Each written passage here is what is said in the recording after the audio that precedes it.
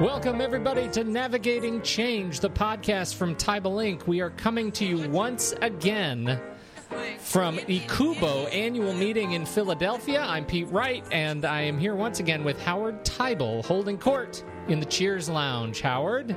Pete? This is our second podcast together from the Cheers Lounge. I am in Portland, Oregon. You are in the Cheers Lounge in Philadelphia, and I worry that I'm losing you. Are you fading out yet? Have they been too kind to you at the bar? No, the wine is pouring liberally, but we're still coherent. Excellent. We're doing very well. We have a wonderful conversation that we are about to have here with two fantastic guests. I'm going to let you do the introductions there, Howard. Very good. So what we have here is the current board chair of NACUBO, Greg Goldman, and we have Dave Button, who is the Chief Business Officer of Finance Administration at University of Regina, which is it Saskatchewan? Absolutely. There we go, baby. I pulled that off. Unbelievable. I grew up in Buffalo, which is like 30 minutes away from Canada, so I feel almost like I could be a Canadian. Well, here's a really good navigating point for the Americans. Take the border between Montana and North Dakota, and it's exactly 100 miles straight north of that intersection. Got it. So in the province of Saskatchewan, the flatlands of Canada. So it's really exciting for us that you are in this, both of you, because stepping into this role, Greg, as NACUBO board chair, how are you feeling at this point? Excited? Yeah, I mean, it's an amazing opportunity to carry the flag, to help move our profession forward, and to really take what is important to me, which is the academic side of enterprise. So my career path into this role was from 20 years on the academic side. So understanding deans, faculty, students, and really being able to take that, also carry the flag nationally and internationally when we have our annual conference next July up in Quebec is an amazing, amazing opportunity. Yeah, it's very exciting, Pete. So we've got the NACUBO annual meeting next year is going to be in Montreal, Canada. And I assume you're going to be there, Dave. You. Absolutely. I'll make every effort to be there. And Montreal is going to be a great place. You'll love it. So let me ask you a question, having done a little bit of reading about sort of the interpretation of the difference of higher education in Canada versus the United States, and you having immersed yourself in being with us at this ICUBO conference, and I'm sure being at other conferences, what are some fundamental differences, if any, in terms of navigating some of the challenges facing higher education as you're finding them in Canada? Well, one of the easiest ways to answer that question is I would say that there's less difference between Canada and the States in general as there is, say, between any two institutions in either one of our countries. Like there is so much that is similar that it's hard to find differences. Of course, we fill out different tax forms and we have a few different regulatory requirements and things, but it is really, the challenges are identical in terms of either finance or dealing with people, the interrelationship with the faculty from the administrators. It is a common interest across all bounds. And when you think of, so you ran you led the Canadian version of what these associations, what is the name of the association in Canada?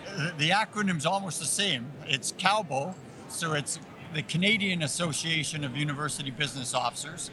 And I've been on the board now for 7 years, on the executive for 4 years, and I actually spent 2 years as president. Just an anomaly. Our incoming president-elect ended up retiring early, and so we just decided to continue with the same board and same executive for an additional year. So I've been fortunate to go beyond the legal limit, which in our board is 2 terms of 3 years each, and so I've actually been serving 7 years now. One of the things that I read, so there was an article of Greg Goldman's in Business Officer magazine, and one of the things that you responded to in response to a question from Martin Perez-Drake was the idea that whether it's a public or a private, the issues are the same. Sometimes we can make too big a deal or put too much emphasis on the differences in how we have to lead in a private versus a public setting. I'd love to hear you talk about this. Yeah, I mean, I think in general, people try to classify our institutions, obviously public, private, and clearly On the technical side, GASB, FASB, yeah, there are major differences. But when you look at faculty, when you look at funding sources, when you look at the need for advancement and fundraising, we're no different depending which we are. So having come from a large private, USC, for 11 years, there's a lot of things there that were harder to do than being at a large public. HR, USC was the largest employer in LA County. So therefore, things around HR were very, very challenging because we were living in such a litigious society. Things on the public side around purchasing are a lot harder just because of state statute, ABOR policy. So I think people try to bucket us into these buckets as CBOs.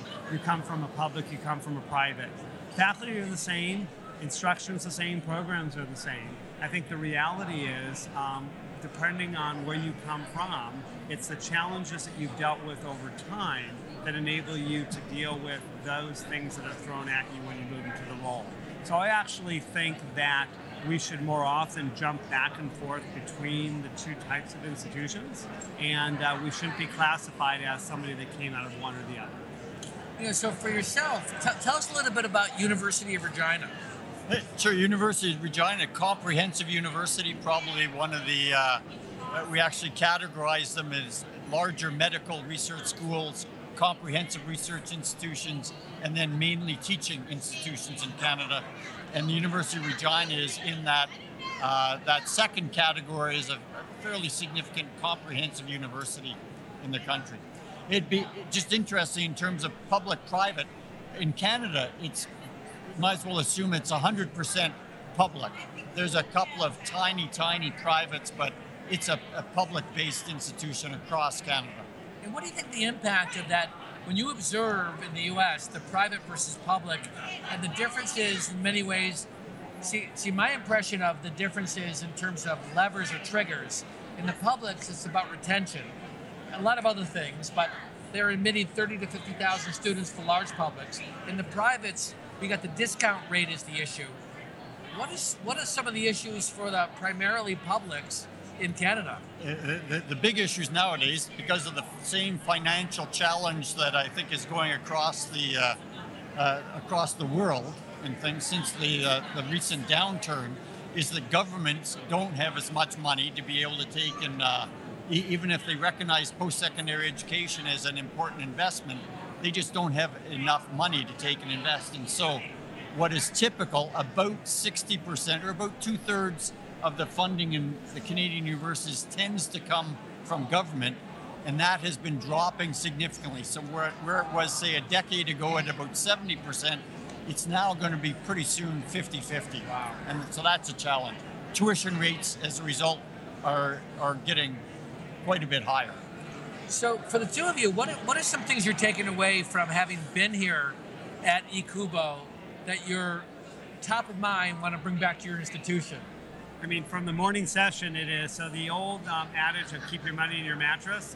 I think I want to get my yellow pad out, ditch my iPad, my iPhone, and my computer.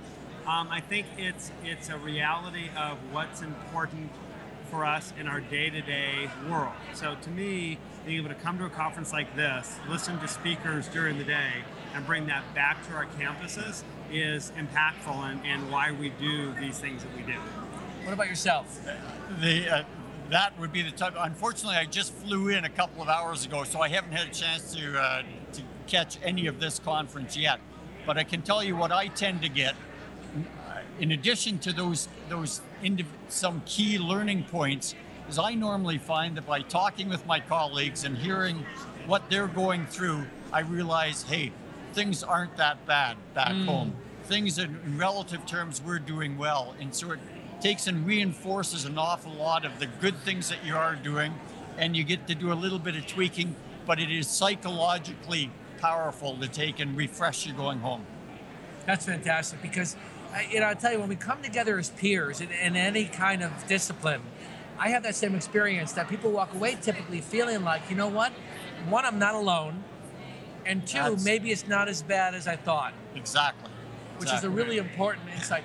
One of the things I love that Greg shared in his, coming as an academic and then winning over the hearts and minds in your institution and the role that you play at your institution, I find that it is so refreshing for me to hear that you really are putting your money where your mouth is.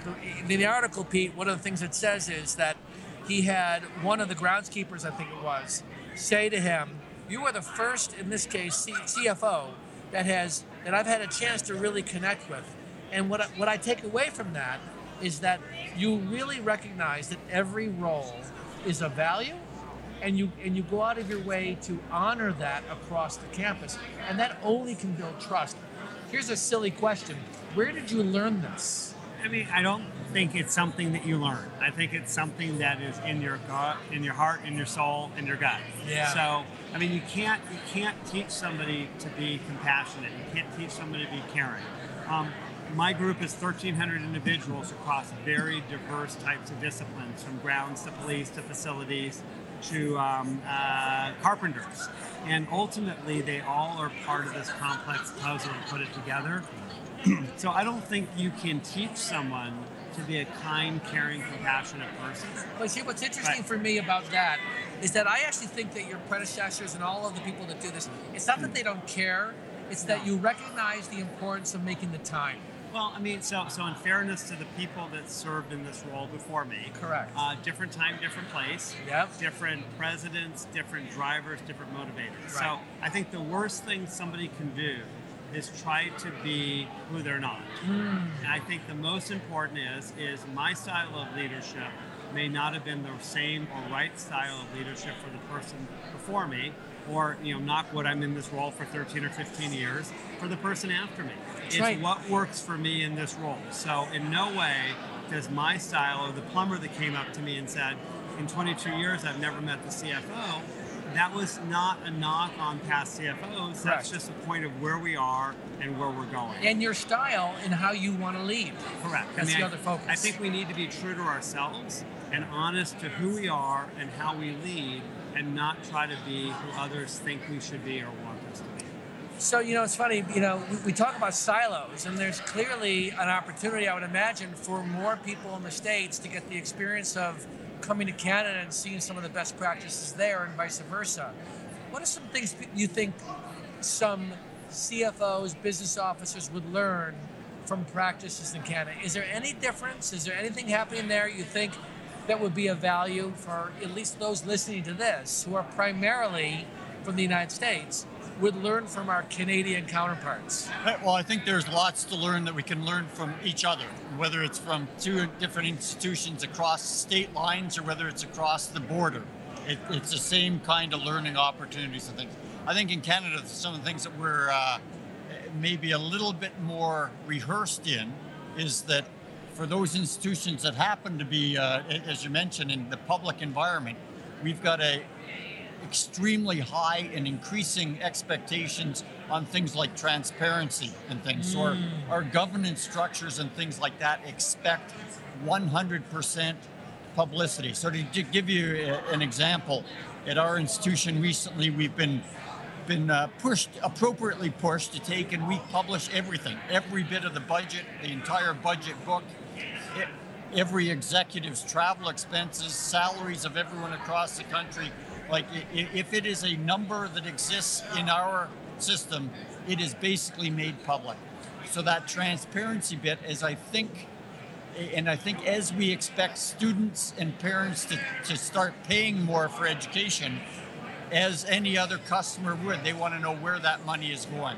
So not only is there government expectation for transparency, there's student and there's parent. And so I think that's one thing that we've really moved forward on in Canada. This is an important point, isn't it? Yeah, Greg, when you think about transparency, in your experience of doing this for as many years as you have, in my experience of supporting higher education, there is so much reluctance because of the fear of having someone taking that information and doing something with it that won't forward our vision.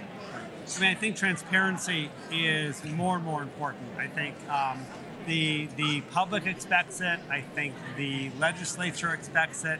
I think that the community expects it. So we need to, I'm fortunate that I've worked at RCM institutions that tend to be very, very transparent. I think more and more as state funding declines, the public, the legislature are going to expect more and more of that type of transparency. Is there something as too much transparency? I don't think so. I think we need to be open and honest in what we do and how we do it. That's great. So, Pete, anything you'd like to say? Go ahead. No, this is a fantastic conversation, and you actually stole all my great questions, Howard. I'm sitting here making notes, and there you are asking them before I can even get them out, as usual. Listen, I've learned from you. What can I tell you? This is fantastic, and I think it is a great cap on our conversation that we posted last week, that the expectations going into the next year from the regional association presidents and chairs, and hearing from Greg and hearing it from Dave Button from University of Regina. I think this is a fantastic conversation taking us forward into next year and the things that we're going to be working on. So thank you so much, gentlemen, for joining us once again. Greg Goldman from University of Arizona, current board chair of NACUBO, and Dave Button, vice president of administration, University of Regina, past president of CAUBO from Saskatchewan. It's fantastic. This is a global, it's an international panel. And on behalf of Howard Teibel, I'm Pete Wright. Thanks for joining us this week on Navigating Change, the podcast from Teibel Inc.